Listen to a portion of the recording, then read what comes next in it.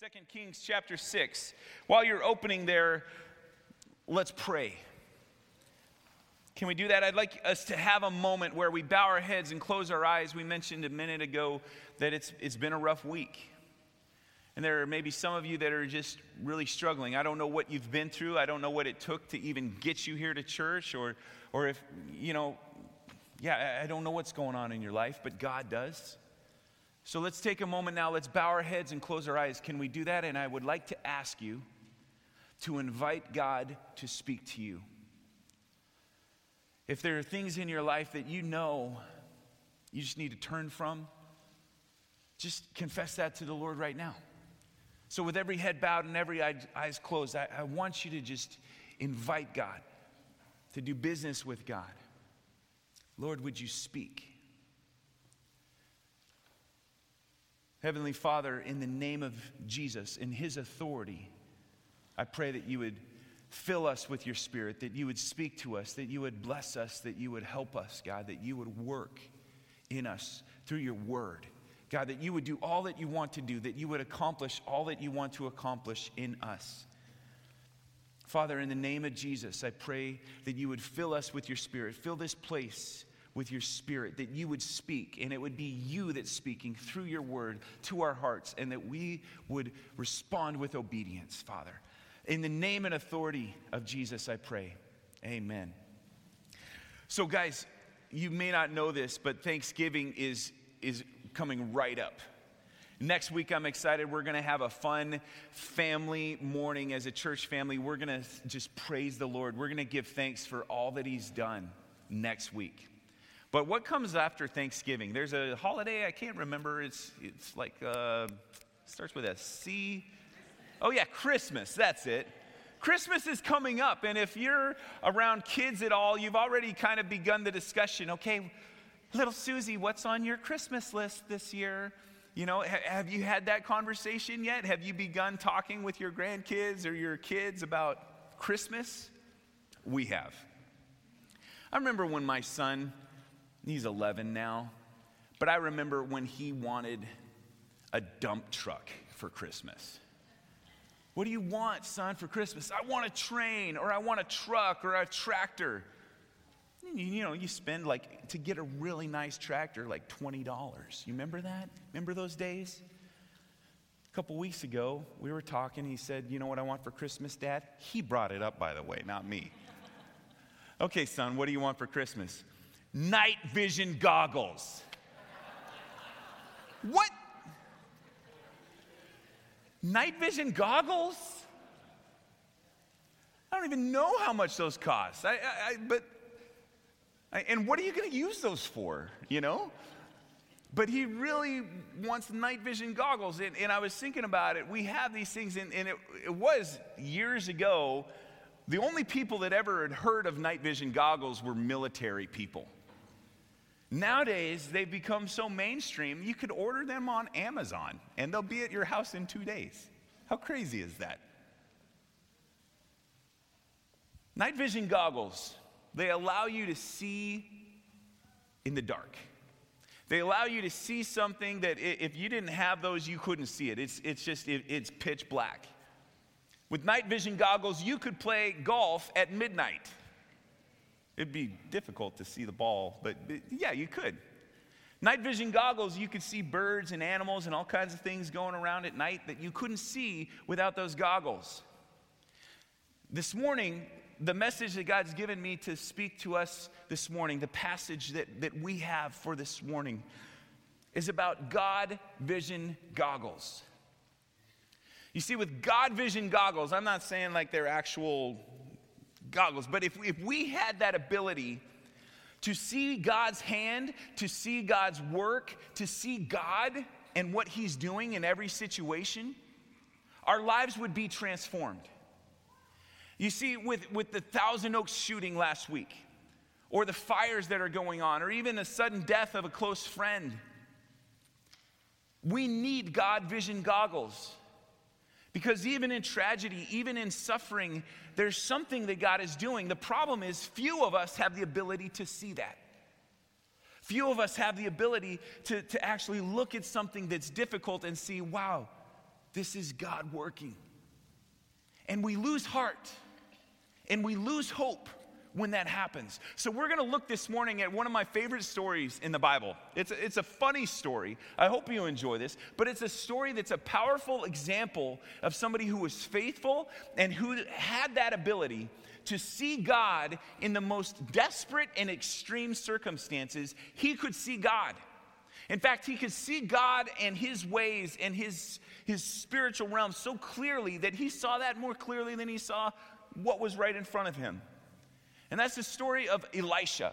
Turn with me to 2 Kings chapter 6. We're going to read verses 8 through 23. Verses 8 through 23. Is it possible to have God vision goggles? I know that sounds weird. But is it possible to see beyond the temporal? To see beyond the physical or the natural into the eternal? Into the spirit? Is it possible for us to do this? Look with me in 2 Kings chapter 6, verse 8. It says, and I'm reading out of the English Standard Version this morning. It says, once when the king of Syria was warring against Israel, he took counsel with his servants, saying, at such and such a place shall be my camp. But the man of God sent word to the king of Israel, beware that you do not pass through this place, for the Syrians are going down there. Okay, this is espionage in the early days, all right? This is before the Cold War, the CIA, and all that other stuff. This is how they did it back then. They would say, okay, we're going to put our troops here, and we know that the king of Israel is going to bring his troops right through there, and we're going to ambush them, we're going to attack them. And so this is how they would try to maneuver and try to get advantage for war, okay? And so here's this king, and he's saying, these are all our plans, and we'll do this. But in verse 9, the man of God, that's Elisha, he sent word to the king of Israel, hey, beware that you don't pass this place, for the Syrians are going down there. In verse 10, and the king of Israel sent to the place about which the man of God told him, and thus he used to warn him, so that he saved himself there more than once or twice. So this kept happening, that the Syrians, the Arameans, they would come there and they would encamp against the army of Israel. But Elisha would say, hey, king of Israel, you don't want your troops there. Take them this way, or do this or that. Or they kept missing each other. And so finally, the king of Syria, the king of Aram, depending on your translation, it says in verse 11, and the mind of the king of Syria was greatly troubled because of this thing. And he called his servants and said to them, will you not show me who of us is for the king of Israel? Will you not show me who of us is for the king of Israel? He's really saying, who's the traitor here? Who's going around telling the king of Israel our plans? Because this is no coincidence that this keeps happening. Are you following with me? Verse 12. And one of his servants said, no one, my lord, O king, but Elisha the prophet who is in Israel tells the king of Israel the words that you speak in your very own bedroom. Now that's kind of weird, but it's probably hyperbole to say Elisha knows everything that's going on. He's a prophet of God, and he knows what you're doing. He knows your plans, and he communicates to Israel what's going on. And in verse 13, the king says, go and see where he is, that I may send and seize him. So I'm going to get Elisha, is what he's saying. I don't know about the logic of trying to capture somebody who knows everything that you're about to do. Maybe not a smart idea, but this guy's not thinking like that. Maybe he just doesn't understand the situation. And he said, go seize him. And it was told to him, okay, Elisha is at Dothan. So in verse 14, he sent their horses and chariots, a great army, and they came by night and surrounded the city. When the servant of the man of God, that means the servant of Elisha, rose early in the morning and went out, behold, an army with horses and chariots was all around the city. And the servant said, alas, my master, what shall we do? He said, do not be afraid, for those who are with us are more than those who are with them. Can you imagine that? Elisha said, do not be afraid, for those who are with us are more than those who are with them." Then Elisha prayed and said, "O Lord, please open his eyes so that he may see." So the Lord opened the eyes of the young man, and he saw. And behold, the mountain was full of horses and chariots of fire all around Elisha. All of a sudden, the servant, his eyes are open. Elisha prays for him, and the servant's eyes are open, and he sees, whoa. There's horses of fire, chariots of fire, an army of fire all around us.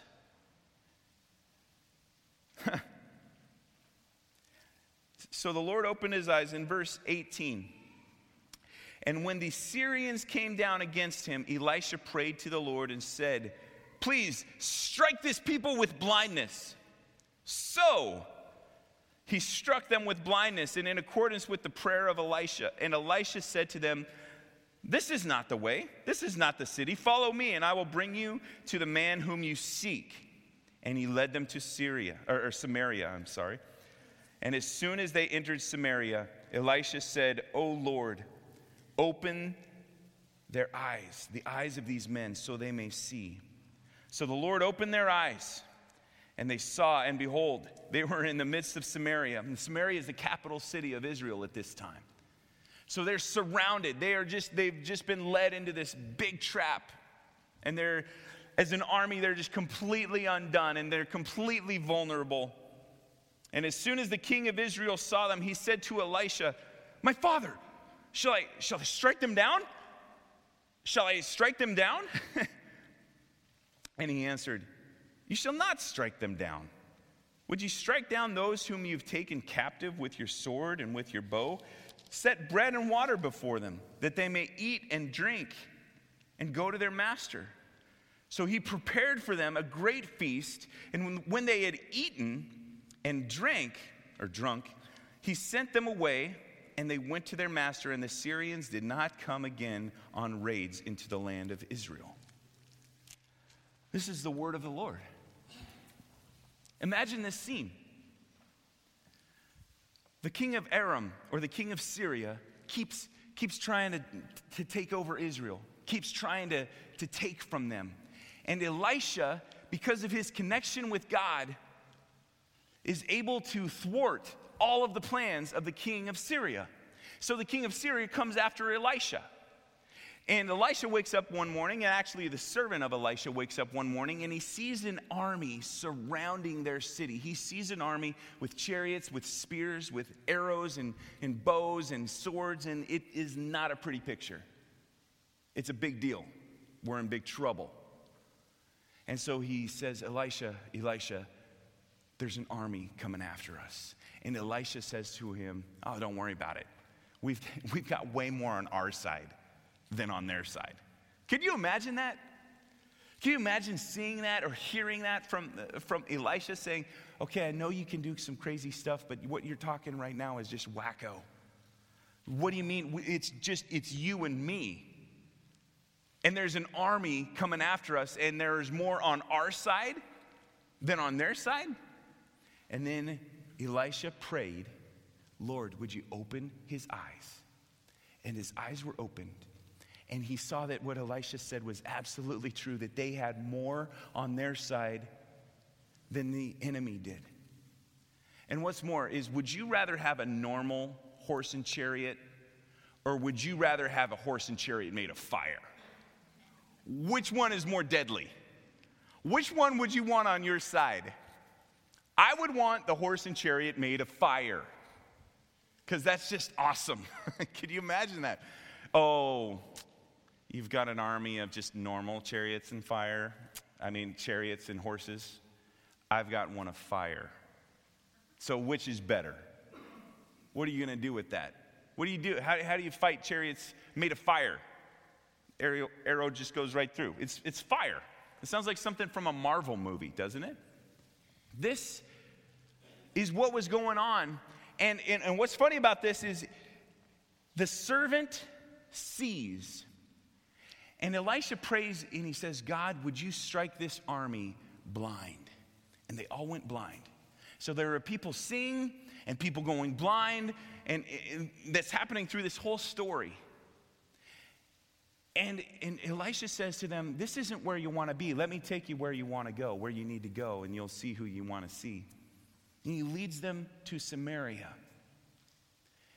And they're surrounded, and it's a vulnerable situation for the Syrian enemy army. And they're there, and they're stuck, and they're in a horrible situation. And the king of Israel says, Elisha, should I kill them? Should I kill them? Like, he repeats it, which to me means that he can't think of anything else. What should I do with these people? Should I kill them? Well, should I kill them? I can't think of anything else to do. And Elisha says, no, you don't kill them. You feed them. And then you send them home. Isn't that weird?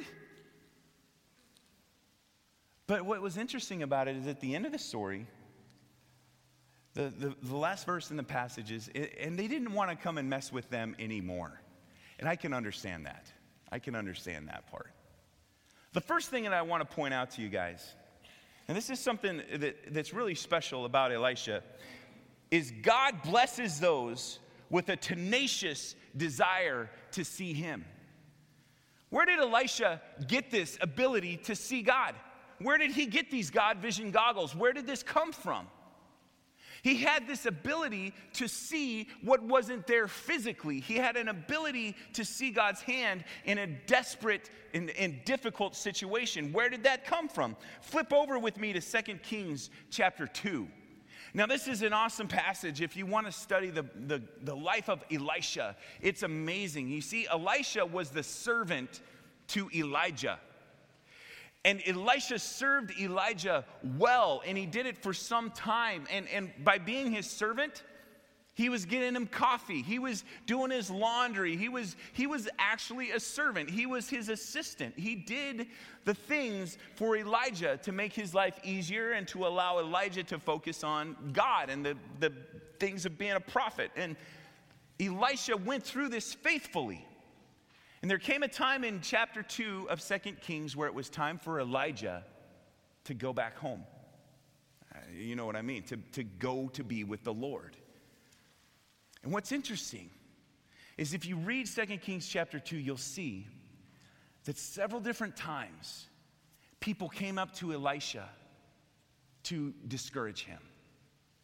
And they'd say, well, Elisha, looks like Elijah's going back to be with God, or he's moving on. God's going to take him. And so all of these prophets, they had access to God. They had a closeness with God. And all of these prophets were coming to Elisha saying, hey, it's a bummer for you, isn't it? Your master's going, he's going to be with the Lord. And Elisha would say, shush, be quiet. Don't worry about it. And Elijah even said to Elisha, several different times, he said, stay here. I'm going to go to the next place, and then God's going to take me. And Elisha said, no way. I'm going to go with you. I'm not going to leave you. I'm going to stay with you. Multiple times this happened. The other prophets tried to discourage him. Elijah even said, stay here, don't go with me. And he said, no way, I'm going with you to the very end. I'm going to be with you to the very end. And he stayed with him. He had this tenacity. He had this persistence, and he didn't give up. Look with me in chapter 2, verses 9 through 15. I just want to read these few verses. Finally, when they had crossed the Jordan River, Elijah said to Elisha, okay, ask what I shall do for you before I am taken from you. And Elisha said, please, let there be a double portion of your spirit on me. Can you imagine the audacity of that request?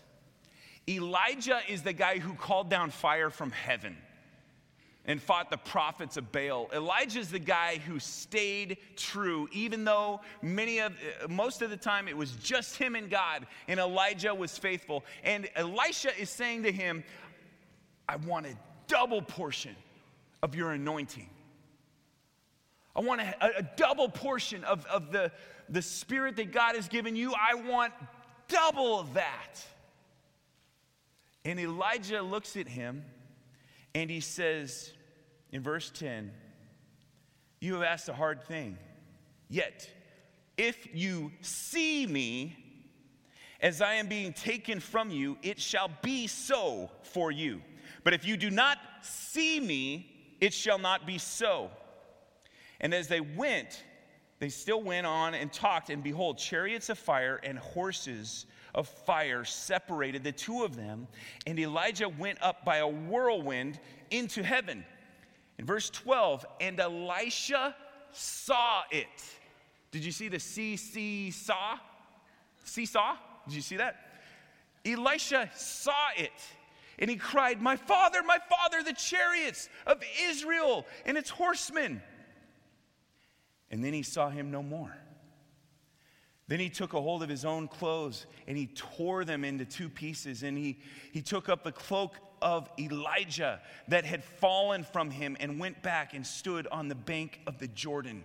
Visualize this. And then he took that cloak of Elijah that had fallen from him, and he struck the water, saying, where is the Lord, the God of Elijah? And when he had struck the water was parted to the one side and to the other, and Elisha went over the water. He went over the Jordan. Now when the sons of the prophets who were at Jericho saw him opposite them, that means they were on the other side watching this happen. You get that?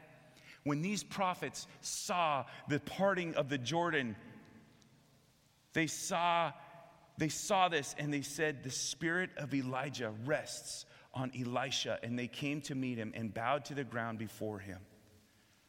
Now here's what happened. Over and over again, Elisha had to do mundane, basic tasks as the assistant to Elijah. Time and time again, he had to be faithful in the small things. You see, but Elisha was so set on being somebody that God would bless, on being somebody who would have a special anointing, a special connection with God, that he wouldn't let anything dissuade him. If that meant unclogging a toilet or cleaning floors or doing whatever it was, he was faithful to do it. And then when it came time for Elijah to go, Elisha was faced with discouragement time and time again. Even his own master was saying, Elisha, just stay here. What if he had stayed there? All the other prophets stayed on the other side of the Jordan. What if Elisha had just stayed there? It was only after that final time where he crossed the Jordan with Elijah that Elijah finally said to him, okay, what would you like me to do for you? It was only after that persistence, that tenacity, that longing, I want God, I want more of this, that Elijah finally asked him, okay, what is it that you want? And he said, I want a double portion. You had this amazing connection with God, this amazing faith. I want double. Is that greedy? Not when it comes to God. You see, when it comes to God and our relationship with God, God blesses those with a tenacious desire to see Him. God blesses those with that. It holds up all through Scripture. You look at it, you see David in Psalm 27, verse 4. He says, the one thing I seek, the thing I desire most, is to live in the house of the Lord daily, to inquire in His temple and behold His perfection. And then Paul in Philippians 3, verse 10, he says, all I want is to know Him and experience the mighty power that raised Him from the dead, and to suffer with Him, knowing Him in His sufferings, so that one way or another I will experience the resurrection of the dead. These people, they had this desire, this relentless pursuit of God. They wanted a special relationship with God. They wanted to see God. And what does Hebrews 11:6 say? You guys know this verse, right? Hebrews 11:6 says, for without faith, it's impossible to please God. For he that comes to God must believe that He is, and that He is a rewarder of those who diligently seek him. Do you understand? Your heart should be to see God, to seek God and his kingdom. We see this all through the scripture. And there's people that kind of do it to some extent. Yeah, I come to church. But God rewards those who diligently, who with their heart, who battle through the obstacles, who burst through those walls and say, I want God more than anything. I want him more than anything. I'm going to pursue and follow him no matter what. I want him. I want him more than anything. God blesses those people that have that tenacious desire to see him. The next thing that we see in this, and this is interesting, is God doesn't give sight to everybody. The next thing in your outline, if you would write that in, God doesn't give sight to everybody. Some people see and some people don't see. Who sees? The ones that are tenacious, the ones that are persistent, the ones that are passionately seeking God, those are the ones who see. You see in Hebrews 11, you see this over and over again. But in Hebrews 11:13, it says it's talking about the people of faith. The people who are faithful. And it says that they saw a kingdom. They saw it from far away, but they were working for a kingdom, working towards a kingdom, not built with human hands. You see, they saw the promises from afar, but they were willing to sacrifice this for that. Because they had this ability through faith to see what God was doing. And they had this sight. But God doesn't give sight to everybody. We always want God to start with sight. We want him to say, okay, God, I want to see you and then I'll believe. God rarely starts like this. It starts with faith and obedience, and then comes sight. It starts with a choice of volition on our part to believe. Sight is a reward for faith. What are we missing out on because we get sidetracked? Or because we settle for so much less? I love what Paul says in 1 Corinthians chapter 9. He's talking about, I would do anything to bring people to Christ, is what he's saying. I would become all things to all people so that by all means I would save some. And then he says something that's a little weird. It's a little difficult. He said, I beat my body into submission. What is he talking about? I beat my body into submission because those who run a race, only one can win it. So I want to run in such a way that I will win the race. Many people run the race, only one gets the crown. I want to run in such a way that I get the crown. And what is he talking about? He's saying, I'm going to do whatever it takes to be that close to God, to be that in tune with God, to have that vision and closeness with God. I will do whatever it takes. I want to run in such a way. I want to obey in such a way. I want to invest my life into God in such a way that I'm way ahead of anyone else. It's not that I'm trying to be better than anyone. It's just I want that special connection with God. Many run the race. One gets the prize. One gets the prize. Run in such a way to win. That means with your relationship with God, pursue him with everything you've got. Because those are the people that get that special connection, that special closeness, that special anointing, that special faith from God.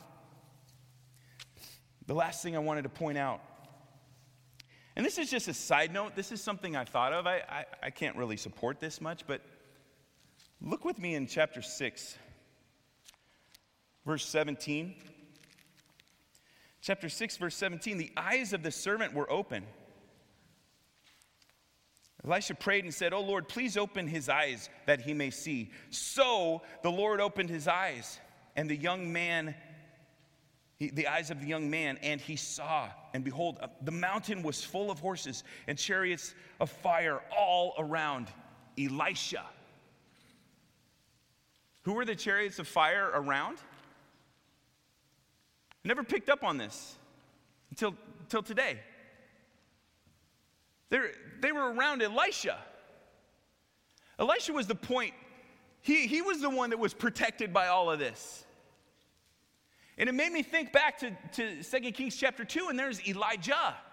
And what was there in the presence of Elijah when he went up to be with the Lord? There was chariots of fire, and he went up in a whirlwind. He didn't ride in a chariot of fire. The chariots of fire were around him. And I'm wondering what if Elisha didn't realize it, but Elijah had chariots of fire around him the whole time? He just couldn't see it. Until that moment, God granted him vision. Until that moment, his tenacity and his persistence, his faith had been rewarded by God. What if Elijah was walking all around, and in the moment of 1 Kings chapter 17 and 18 when he's facing Jezebel, what if he just had chariots of fire around him all the time? I don't know. I can't really support that, but I'm saying what if Elisha always had chariots of fire, and from the moment of 2 Kings chapter 2, he had that vision, those God vision goggles that he could see, I'm okay. I'm good. God's got me surrounded. And so when the enemy forces came, it's okay, they're there, but I'm putting my money on this army rather than that army. I'm gonna go with the army made of fire every time. And he's saying, I would choose this army over that, and I'm good, I'm okay. Servant, relax. God, would you open his eyes? And God opened his eyes. Now here's another thing that I wanted to point out. That word so, S-O. That's a word that we just gloss over, but I couldn't help seeing that this is repeated over and over and over again, that Elisha does something, so God does something. What does that word so mean? It has to do, it's a consequential word, right? I went running this morning, so I'm thirsty. I didn't actually go running this morning. I should have, but yeah, I did this, so this happened. It implies consequence, doesn't it? It implies a cause and effect. Elisha did this, so God did this. Elisha prayed for his servant. God, would you open his eyes? So God opened his eyes in verse 17. Do you have a relationship with God like that? Do you have a connection with God like that? You can. You can. To where you are so in tune with what God is doing and what he wants to do that you can pray something so God will do it. Elisha prays for this guy that his eyes would be opened. Then he prays for these guys that their eyes would be closed. So God blinded them. And then he leads them to Samaria, and he prays that their eyes would be opened, so God opened their eyes. You see, this is what I'm talking about. Most of us, did you know that God doesn't hear every prayer? Did you know that? There are people God does not listen to. In fact, in the Bible, we can actually see that there are some people whose prayers are like disgusting to God. Did you know that? Not everybody has sight. There are some people who are praying, but their hearts are so hard. They're not obeying God. They don't love God. They're not being called according to his purposes. They're not being led by him. And your prayers are not even answered. But in James, we see that the effectual, fervent prayer of a righteous person avails much. That's fancy words for saying, if you are close to God, if you are faithful to him, if you are making his purposes more important than your own, if you are living a life of tenacious desire to see him, your prayers matter to him, and he hears you and he answers. And it may not be immediate, it may not be right now, but he hears and he responds. So you act, so God acts. You pray, so God acts. Do you have this connection with God? Men, did you know the Bible actually says that if you mistreat your wives, God will not hear your prayers? It actually says that. If you're treating your wife poorly, don't even bother praying. As if you're not willing to turn from that, then God's not going to hear you.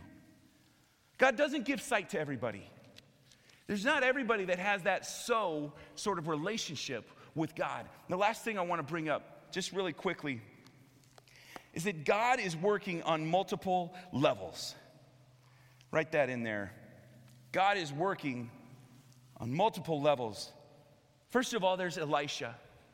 God is working in Elisha's life in this. We see that. And God is working through Elisha.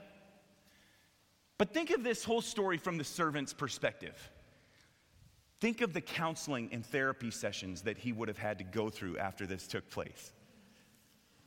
There was this army, and it was traumatic. He's going through PTSD because this army was coming, it was advancing, surrounding them. And then all of a sudden, he sees an army of fire that's there protecting them.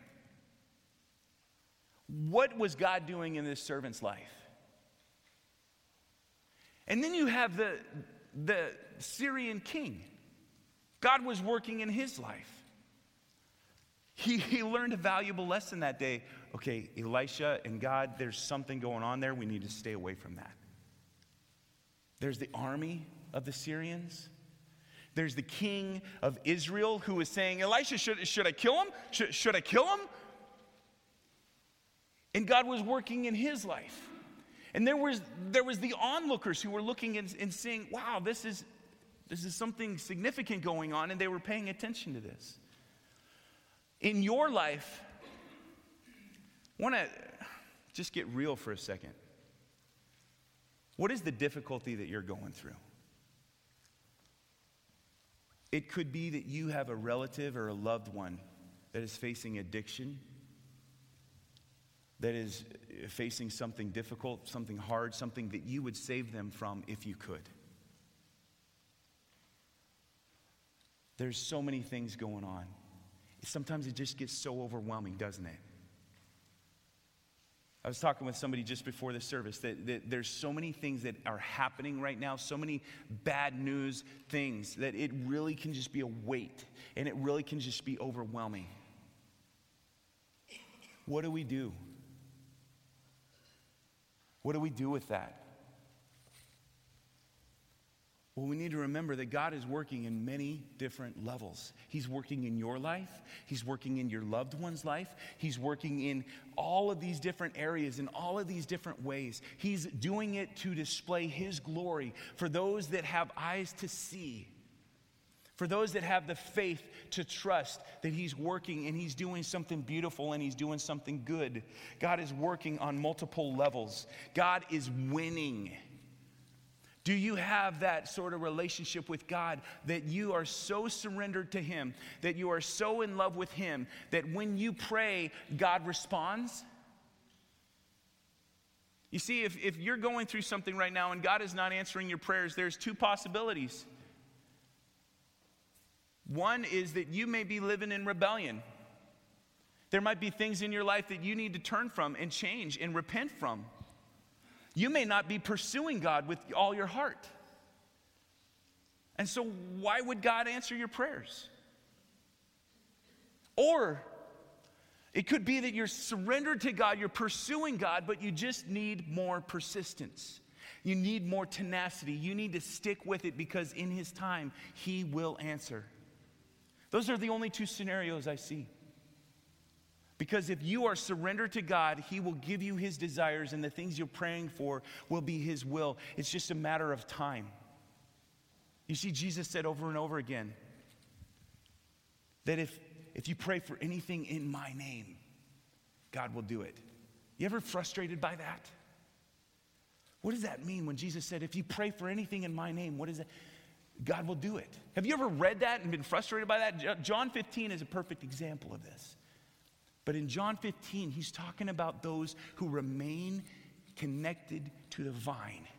When you're close to God, when you're surrendered to Him, when you're tenaciously pursuing and following God, He aligns your will with His. He aligns your vision with His. He gives you those God vision goggles. And anything you ask in his name, that means in line with Christ's authority. That means his will and his purposes. He will do it. He will restore that relationship. He will provide. He will come through, and God will do it. A beautiful example of this is Jesus on the cross. Do you guys know what God has done for you? Do you know how much he loves you? Do you know that? Listen. We have all sinned, every single one of us. But God loves us. He wants his creation back, and he came here to be one of us. That's what Jesus did when he was born. Christmas, we're about to celebrate this. Jesus came to us. God in human form, living a perfect life so that he could perfectly represent us to a holy God. A holy God in human form representing us to a holy God on the throne. Jesus lived in our place, and he died in our place because the penalty for sin is death. That means separation from God. We all deserve it. We all deserve it. But the gift of God is eternal life through Jesus Christ our Lord. That's why Jesus died on the cross. It wasn't him being murdered. It was him surrendering. It was him saying, I will take your place. Now, here's Jesus on the cross. Are you picturing this image? This is the God of the universe in human form, hanging on a cross, nails through his hands, bleeding out. And here's the God of the universe, the creator of everyone, hanging on a cross. And he was winning. He was winning. You see, it didn't look good. The disciples who were with Jesus all ran because this was a disaster. Everything they had hoped for was just crushed. And here's Jesus, he's on the cross, and they're destroyed, they're scattered, they're scared, absolutely depressed, absolutely discouraged, devastated. And Jesus is on the cross, winning through his death, his torture, his death, and 3 days later, his resurrection. This is how God works in our life. Did you know that? If you have eyes to see, he wants to do that in your life. If you will believe, if you will follow him with all your heart. You know, this whole Jesus thing, it's not about behavioral development. It's not about moral adjustments or you trying to get in line with what we think, you know, your shirt should be tucked in or your shoes should be polished or your hair should be a certain length.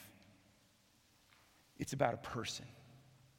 You see, I'm not trying to get you to agree with me. I'm trying to introduce you to a holy, amazing, wonderful person who loves you, who gave his life for you, who rose again from the dead and wants to show you the life that he has for you. A life sacrificed and surrendered fully to him. I want to end with this story. You know, I'm married, right? Got this amazing wife. Her name's Nicole. But I remember the day that I proposed to Nicole. There was a funny story. It was kind of our first fight ever. You see, what happened is I had planned this amazing thing in San Francisco. And we were going to go to this great place and have a picnic. And it was overlooking the bay and the Golden Gate Bridge and all this stuff. And I had it all planned out. And my parents were there, and we were going to have a special time there. And my parents, set up this picnic for us. And then they, got out of there, and we were going to... Anyhow, I remember in the car, Nicole's sitting next to me. It's just her and I. And I said to her, sweetheart, let's drive across the Golden Gate Bridge. She said, no, don't want to do it. It's like, wait, no, we should do it. It's fun. We're here. Let's do it. And she's like, no, it costs money. I don't want to pay money. And plus it costs time too. It takes time to get over there, and there's traffic coming back, and it's like, it costs time and money. I don't want to do it. And I was like, you sure? Let's do it. I really want to do it. I think we should do this. And she said, no, I don't want to do it. It's a bad idea. Let's just, let's go over here. And I was like, no, we're going over here. She's like, are you serious? I don't want to do this. I said, no, we're going to do this. We're going to go. So we drive across, and, it worked out. Like, her attitude adjusted and all this stuff, and she finally was like, okay, this is not so bad. It helped when we got out of the car and we walked over to this little bluff, and she saw this picnic there, and I walked over and sat down at this picnic. She's like, what are you doing? Somebody had this, somebody prepared that. I was like, we can eat here. That's fine. And so we ate our cheeseburgers, because that's how I do picnics. And anyhow, and afterwards, I got down on one knee. There was this German couple over there that was taking pictures, and I had no idea what they were doing there. They weren't part of the plan. But I remember proposing to her and asking her to marry me, and it was such a special, amazing moment. And she didn't want that at the time. But when I pulled out the ring, all of a sudden it was worth it. It was worth the extra money. It was worth the extra time. And I'm pretty sure she was happy with the whole thing. You see, that's what God allows into our lives. If we have the God vision goggles to see, things come into our life, it looks like this is just going to cost me money, this is going to cost me time, this is going to cost me heartache, this is going to hurt, this is horrible, I don't like this, I don't want to do this, I don't want to go across the bridge. But you see, what God is doing is something so much bigger. If we have eyes to see. How do we get these God vision goggles? How do we get eyes to see? It's through a faith, it's through a heart, it's through a life that's saying, God, all I want is you. All I want is you. I'm going to choose you today. I'm going to choose you every day. Is that you?